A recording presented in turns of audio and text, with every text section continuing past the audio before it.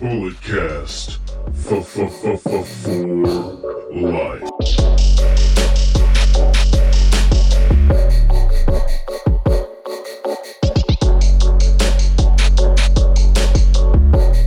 What is up, everybody? Welcome to another edition of Under the Radar. My name is Brandon Tanguma, and on today's episode, I'm going to be going over the AEW Revolution pay-per-view, NXT recap, and Season 2 of Vice's Dark Side of the Ring has been announced. But first, I want to let you guys know that I appreciate you guys listening to the last two interviews I have done with Starboy Charlie and Rick Luxury, the Stargazing series. And I actually have another episode coming to you tomorrow, so 3 consecutive days of audio content provided by ya boy. And this will continue on the Stargazing series where we talk to Sparky Ballard, the local referee and promoter who runs the wrestling gym that Starboy Charlie trains at. And I only knew him as a referee. I didn't even know he really did some other things. So it was a really great opportunity to sit down and talk with Sparky. So definitely go and stay tuned tomorrow, 10 a.m. Pacific time, 1 p.m. Eastern time, and all the news and notes and time differences in between. And let's just jump right into it. If you haven't, Philip did a AEW Revolution recap with the Rudos podcast, so shout out to those boys. I'm not jealous at all that I was invited, but it's okay. We have my own Revolution talk that I will do by myself. And this took place February 29th, 2020 in Chicago, Illinois at usually it has the arena name, and of course, when I do it, it doesn't have it. So, we have the free pre-show, the Dark Order taking on SCU, and Dark Order wins in 9 minutes.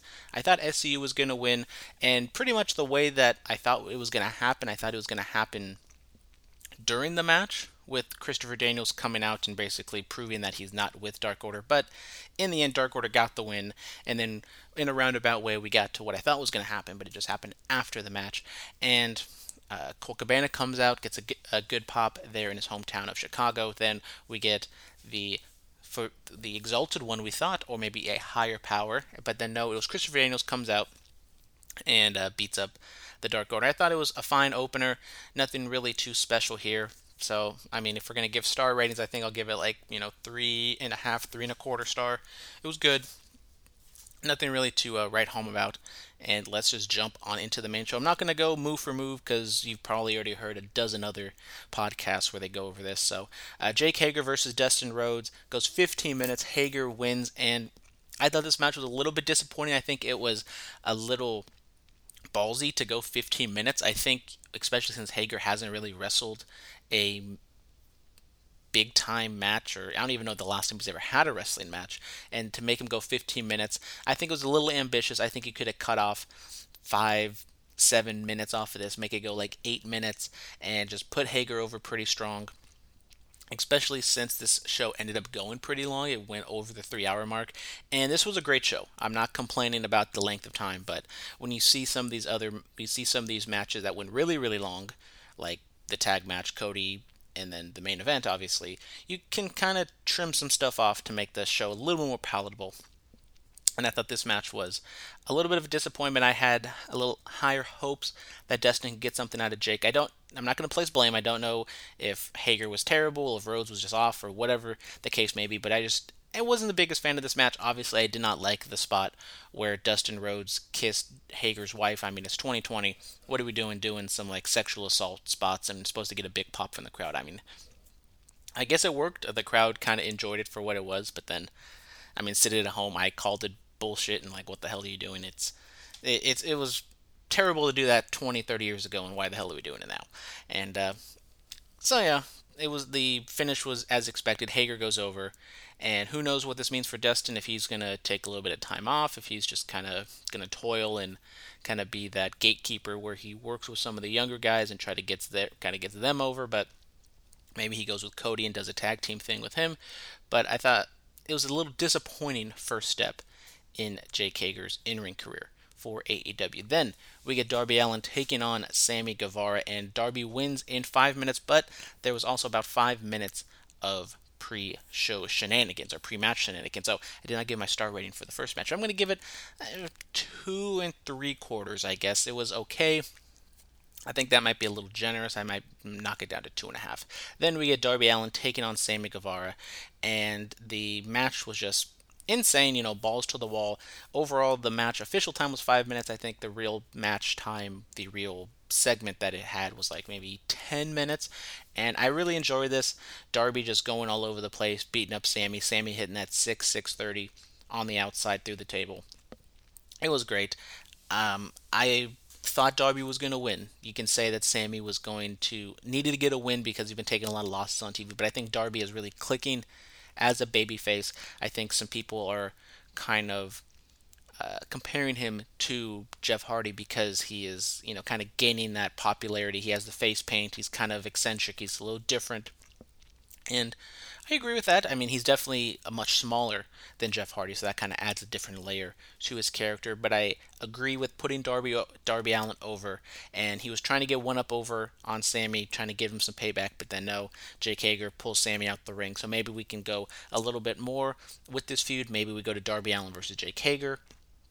But overall, I think this was really good. I'm going to give it 3 stars, 3.25 stars, 3 stars. I think it's right there. It was, kind of a little too fast paced to where you can really like get a clear cut story down, but it was really enjoyable for what it was. Great undercard match. Then we get the tag team match. Hangman Adam Page and Kenny Omega defending their AEW Tag Team Championships against the Young Bucks. Now, this match has been getting a lot of talk, a lot of buzz on the internet, all over the wrestling world. And my God, I absolutely love this match. I was thinking, I saw this on Twitter, and I was trying to go back in my mind and think what it was.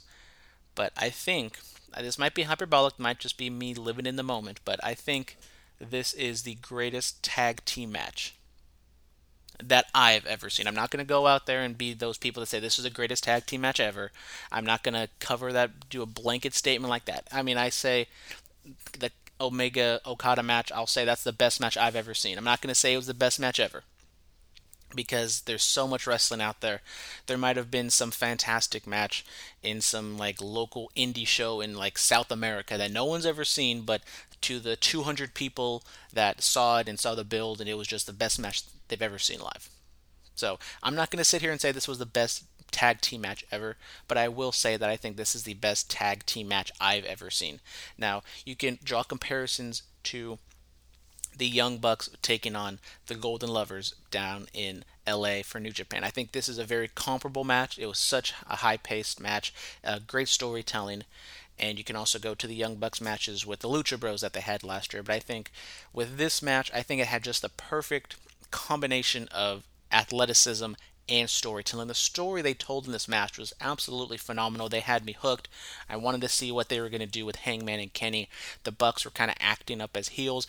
Very interesting that the crowd was pretty solidly behind at least Hangman and Kenny for the most part, and they were booing the Young Bucks, which I thought that they were going to side with Hangman and Kenny, but I didn't know they were going to boo that hardly against the Young Bucks. But I'm not going to go over every single near fall and every single move, but I mean, I loved it. Kenny selling the shoulder because of the Pac match he had a couple nights ago, and then he can't hit the One Wing Angel, and then Adam Page hits the One Wing Angel on him I don't even remember, it was in Matt, and because that's kind of the feud going right now is Matt Jackson against Adam Page, and then in the end, Hangman goes over strong, Buckshot Lariat gets the win. Absolutely phenomenal. They did the 30-minute call right when he hit that final buckshot lariat. And when I was when I was watching the match, I was like, "Geez, this match has only gone 30 minutes," because I thought like this is like an epic match, and it just felt like the match has gone like 40, 45 minutes, just because of how exhausting the match was, just not only physically but also mentally with all the storytelling that they were doing. It was just absolutely fantastic. And then afterwards, Hangman gets out the ring. Kenny is there with the Bucks. They kind of try to get everybody together, but Hangman still isn't having any of it, and they tease a buckshot lariat. Don't know exactly what was going through Hangman's mind. I think obviously we're gonna hear from him, and someone's gonna ask him what the hell is that, and he's gonna blow him off and drink a beer, and everyone's gonna love him. And the thing that makes this match so great is this wasn't a blow off. This wasn't the final match of the story. This is just like maybe the second or third chapter of the story. We still need to see something else happen. I think someone's going to turn on somebody. Who knows if it's going to be Kenny and Hangman, Hangman on Kenny, Kenny on Hangman. Who knows? I mean, that's what makes this match, I think, even better, is just because it was such a great match, and yet the story still isn't even done yet. Then we move on to probably which was the low light of the show. Nyla Rose taking on Chris Statlander for the AEW Women's title. And this goes 13 minutes. It was a match that was a little hard to watch, to be honest with you. And similar to the opener with Hager and Rose, I felt as though this match was a little too ambitious going this long. Make it go 8 minutes and put Nyla over. You can still do the same finish or whatever, just kind of cut out some of the sloppy holds and strikes that they were doing. I mean, Chris Statlander tried to do a superplex, and she slipped and damn near almost killed everybody. And once again, I'm not going to place blame on either one. I think it was an equal opportunity where they both were not the best in the world, and the match wasn't that great. And it continues to be a struggle for the women's division. Unfortunately, I don't want to continue to bury them. I'm just calling it like I see it. So, unfortunately, this match was not very good, but they were in a tough predicament following that great match. And I think any match that was going to probably suffer because the crowd was going to be so drained. I think, honestly, maybe the crowd was drained a little bit throughout the entire show after. Not saying that they didn't get up and were cheering, but I think the just the intensity of that match, the tag team match, just kind of took a little bit out of the crowd, especially in this match. So if I didn't give the tag match, obviously I'm going to give it 5 stars, and then the Nyla Rose Chris Statler match, like 1.5 stars. Then we move on to Cody with Arn Anderson and Brandy Rhodes taking on MJF with Wardlow. Now I thought this match was going to be maybe best match of the night. I think obviously I knew that the tag team match was going to be crazy in terms of high spots and athleticism, but I was hoping that Cody was going to be able to kind of suck the crowd in and get MJF to maybe another higher level, just because we've never really seen MJF, at least I've never seen MJF really in a great athletic match. So I don't really know what MJF can do. Cody isn't, Kenny Omega, so he's not going to go flying all over the place. It's not going to be that kind of match. But I was I was excited for this match, and it went overall 24 minutes. MJF gets the win after taking the diamond ring, punching Cody in it, and they just kind of used all the gimmicks in the book. Cody broke his toe, so MJF was targeting that. I also thought it was kind of stupid that there was definitely many times throughout the match, because MJF took Cody's boot off pretty early, that Cody could have just took the boot, could have put the boot back on, but it is what it is. So we get Arn taking a bump, Brandy taking bumps, and Wardlow taking bumps. Everybody's taking bumps. We get some juice from MJF. And overall, I thought it was a good match. I thought it was a good match. It wasn't a great match. It wasn't MJF or it wasn't Cody and Dustin good. But I think, once again, this match was a little bit too ambitious with the length. I think you could have chopped off 4-6 minutes off it. It goes 24 minutes. I think you can go 18-20 minutes, and I think you can get a little bit more out of the crowd, because the crowd was a little dead early on. They kind of picked up late, but they just weren't that frenetic, high energy that I thought they would be for this match. I don't know what it was, if it can be linked back to the tag team match, if just maybe the Cody MJF story hasn't really culminated the way that we thought it was going to be. But obviously this feud is going to continue with MJF getting the upper hand on Cody, and that's what I thought was going to happen. I thought MJF was going to get the win, because where's Cody going to go? He doesn't have a title opportunity. He can't fight for the title. So I think you go double or nothing with this. I think you could. You could also kind of do MJF being a little dickhead about it and saying that he's not going to wrestle him again. He did his stipulations. You got your one match, and now you're not going to have it again. So maybe you can do it to where they don't touch each other. They don't face off for a little bit. Maybe MJF gets the title by hook or by crook by the end of the year, or maybe next year. But I wasn't impressed with MJF, to be honest. I was high on him. I know he's a great heel. He's a great character. But as I said earlier, like, the in-ring aspect is what I question, and he didn't really show me anything that really proves to me that he can be a top-tier main event heel. Chris Jericho, he can get some comparisons to Chris Jericho, but I think Chris Jericho is such a veteran. He knows what to do. He knows all the shortcuts, and he's still athletically gifted enough that he can get away with some things. MJF, I think he's athletic. He can. I don't know exactly what he can do in the ring, but I think he can have a really good match. I think if he had the right opponent. I don't know if Kenny or if Cody was the wrong opponent or if he could be the right opponent. But I thought it was very dramatic and it worked at times, but it just didn't get to that next level I thought it was going to be. That being said, I think I'm still going to give it 4 stars. I thought it was a good match, and there's just aspects of it that I wasn't a big fan of, so I had really high expectations. I thought this match could have been 4.5, 4 and 3/4, but it just didn't really live up to that hype. Maybe it was the crowd, maybe it was just the work in the ring, but overall, a good, a really good match. But I know I keep kind of burying it, but it was well worked. Then we get Pac taking on Orange Cassidy, and I said in the on my podcast that I do with my other co-host Dominic on Curveballs and Chair Shots. If you haven't, go and check out that podcast where we talk about both sports and wrestling. And I said that I was looking forward to this match, maybe more than any other match on the card. And my God, did this match deliver! This match was just great. You know what happened. Orange Cassidy did his thing, and Pac being just the anti Orange Cassidy, being a bastard. It was great, and I'm gonna give this 4 stars because why the hell not? This match, I really enjoyed this match. The crowd is going absolutely bananas.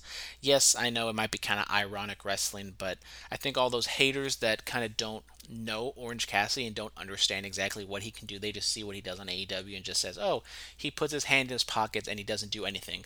Why does the crowd love him so much? Well, this is why the crowd loves him so much, because he can do this, and it's a limiting gimmick, I'll say that. I don't know exactly how far he can take this. That being said, I don't think he's going to be AEW champion in the next 2 years. Could he be down the line? Maybe. Maybe Orange Cassidy just kind of lucks his way into becoming a number one contender. I'm not saying that's going to happen anytime soon, but it was really, really fun. Now, Orange Cassidy and Darby Allin are kind of in the same boat, in my opinion, where they're kind of organically getting over.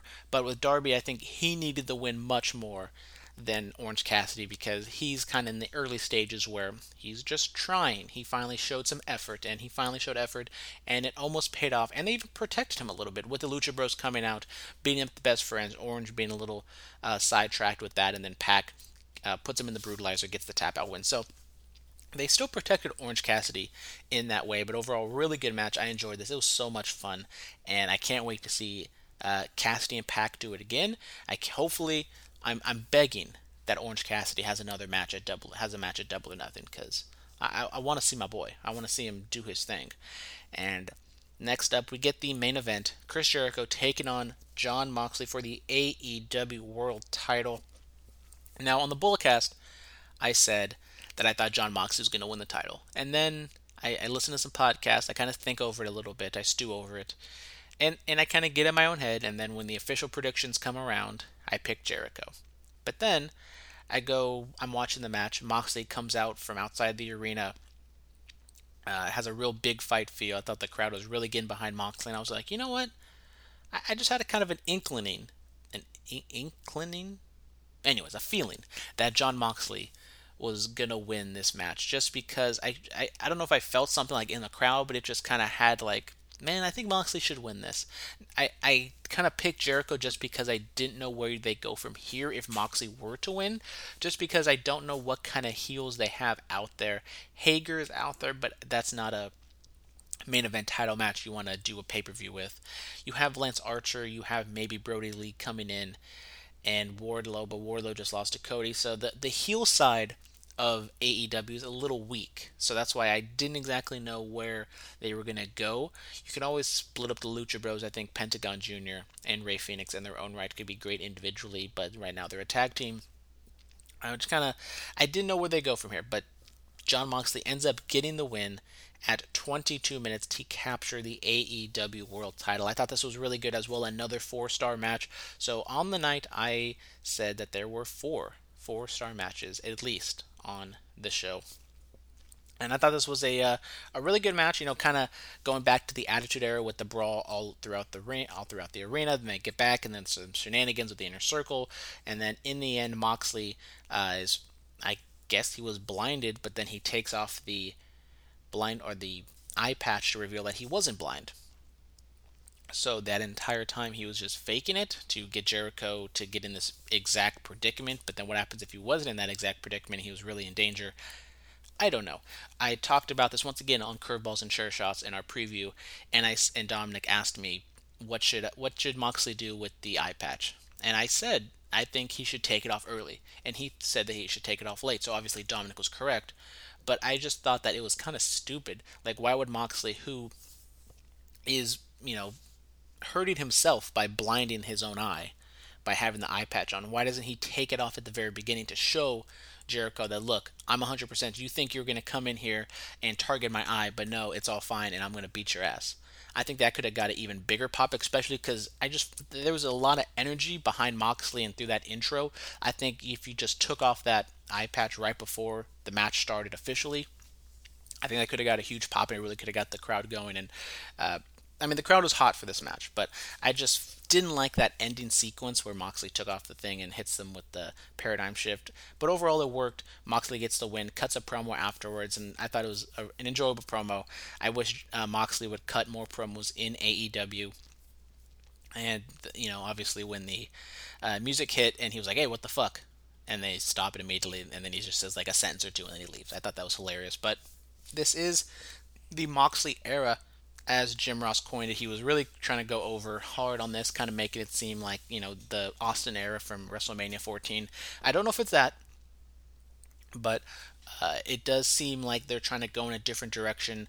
And their first two champions were former WWE champions. But I think this one, John Moxley being a champion, being the AEW champion, I think is a lot different than Chris Jericho being a champion. Yes, Chris Jericho has reinvented himself so many times, but he's still Chris Jericho. People know him, and they enjoyed him in WWE. Not saying people didn't enjoy Dean Ambrose in WWE, but people realized that Dean Ambrose, John Moxley, was not utilized to his full potential. And now that he will be the world champion in AEW, I think that can gain some traction, and people, I don't know. I don't have the pulse on the casual or very lackadaisical wrestling fan who barely knows anything about things outside of WWE. But I would say if you saw Dean Ambrose and you liked him, and you stumbled upon AEW, you see John Moxley and the way he is, I think he is such a better character than what Dean Ambrose was.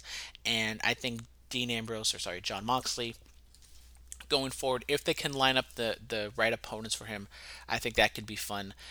I don't know how long term this could be. I don't know. As I said, the kind of the depth chart in my mind. You can do babyface matchups with Moxley. It's AEW. Pick your poison. Maybe Hangman turns. I just don't feel like you need to turn Hangman. I think they teased it a little bit, but I don't think they go in that direction. If anything, I would maybe turn Kenny, even though I do feel as though Kenny is finally gaining some traction as a singles competitor. But overall, I mean, I'm very excited to see what AEW has been doing. AEW, I think, has consistently, since the beginning of the year, has been a really good product. I was a little down on it at the end of the year, but then I think now they've really turned the corner, and I think this was the best AEW pay-per-view yet. I mean, they've only had a few. I mean, I'm not going to say it was better than Double or Nothing, but I think that Revolution was a much better show than Full Gear just because it had great matches and it had great build to it as well. And overall, I'm going to give the show, if we're going to go on stars, I think I'm going to give it 4.5 stars. I thought it was really good. The only takeaway would be that Dustin Hager match and the women's match. All the other matches delivered in their own special way. We had the tag team match, which was just absolutely out of this world. Match of the year candidate, absolutely.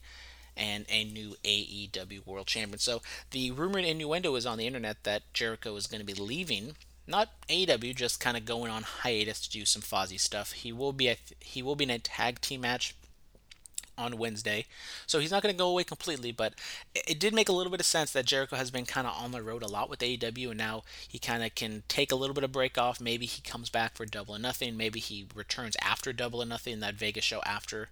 But the Moxley era has begun. So now let's move on to Vice has announced details and topics for Dark Side of the Ring Season 2.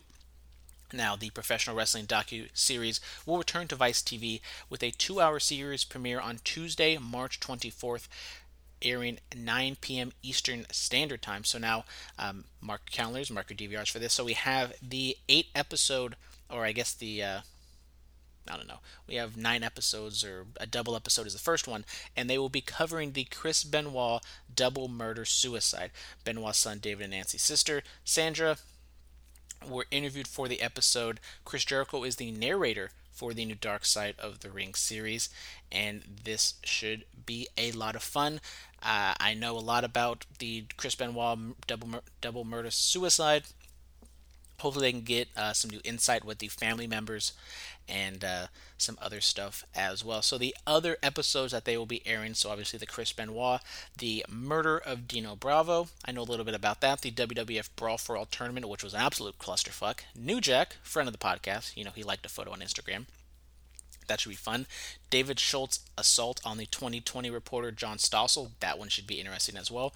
The death of Jimmy Superfly Snuka's girlfriend, Nancy Argentino. The inside story of the Road Warriors, Hawk and Animal.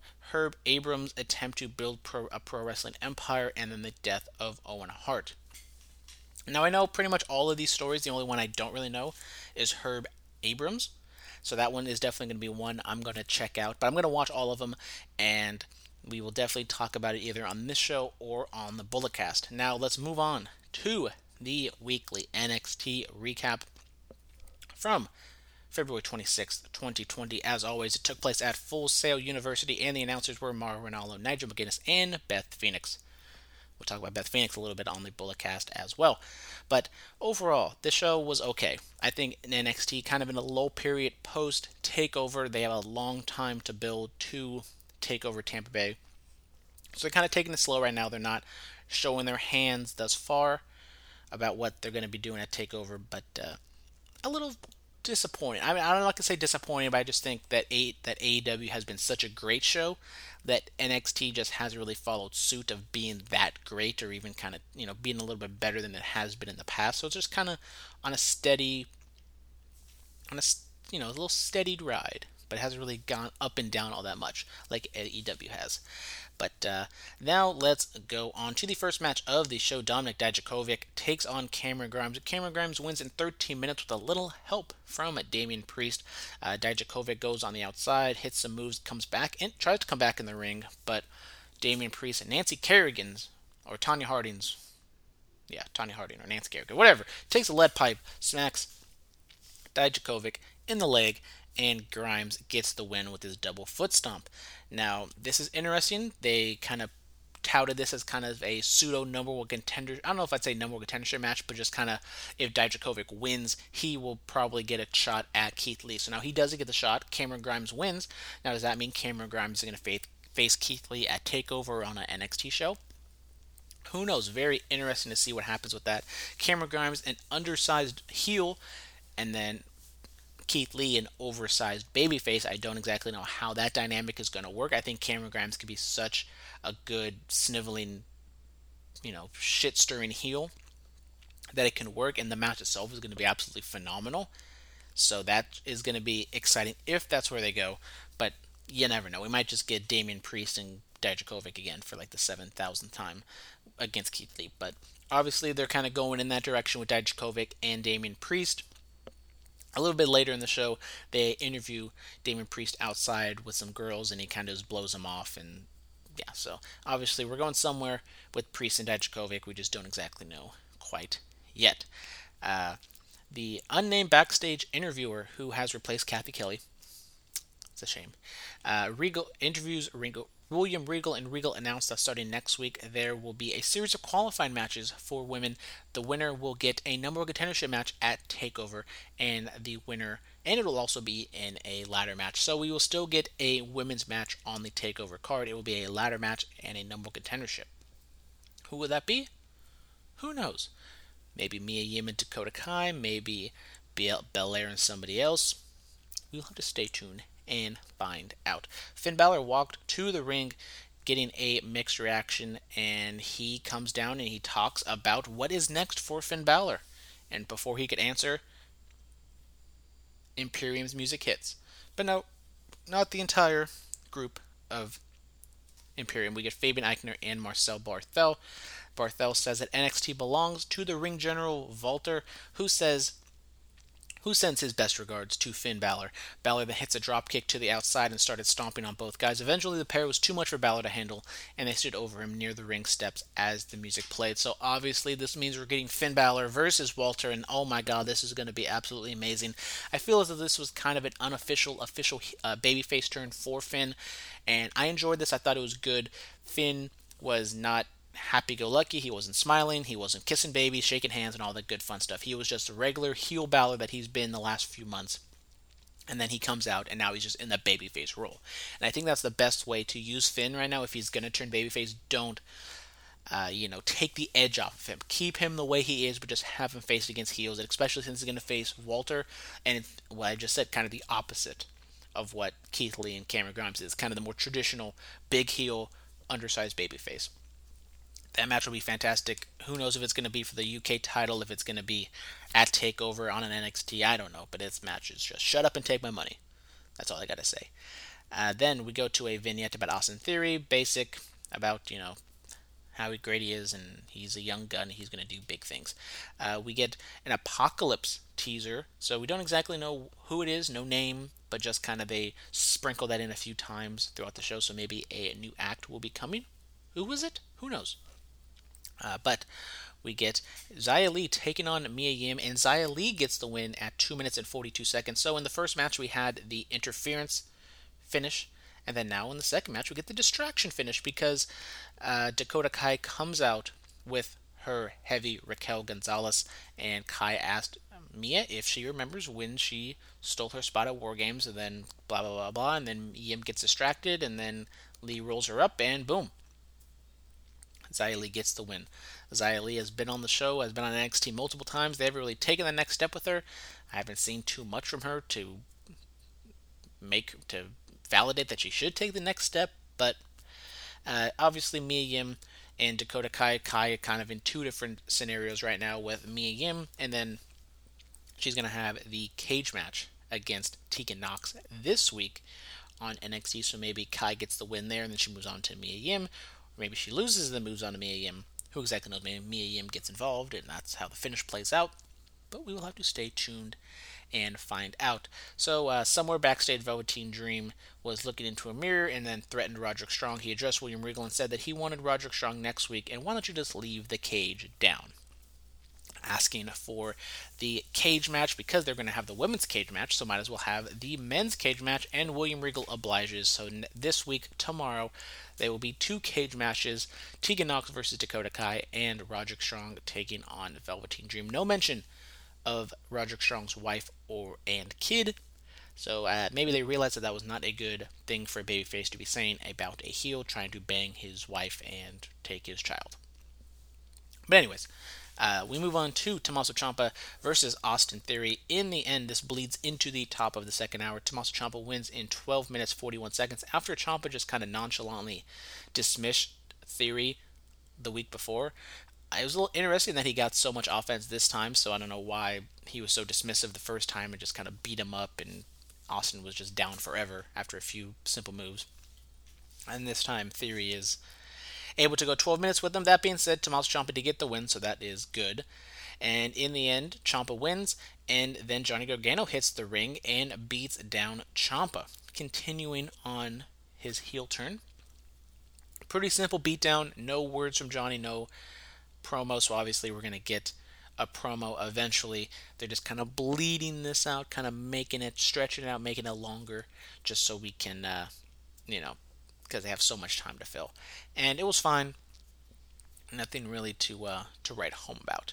Then we get a backstage Undisputed Era segment where Roddy said that a cage match with Dream was just fine by him. Fish and O'Reilly said that they weren't down with the Broserweights, and Adam Cole said the prophecy would still continue when Roddy and the former tag champs get their titles back. Then the fourth match on the show, Bronson Reed taking on Killian Dane. Some two beefy boys going at it, and Killian Dane gets the win at 6:14.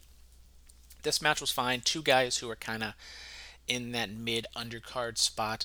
Interesting to see they put over Killian Dane, being as though he is kind of the more proven veteran, and he's had his little time, then he loses, and then Bronson Reed is kind of on the come up a little bit, but no, they give it to Dane.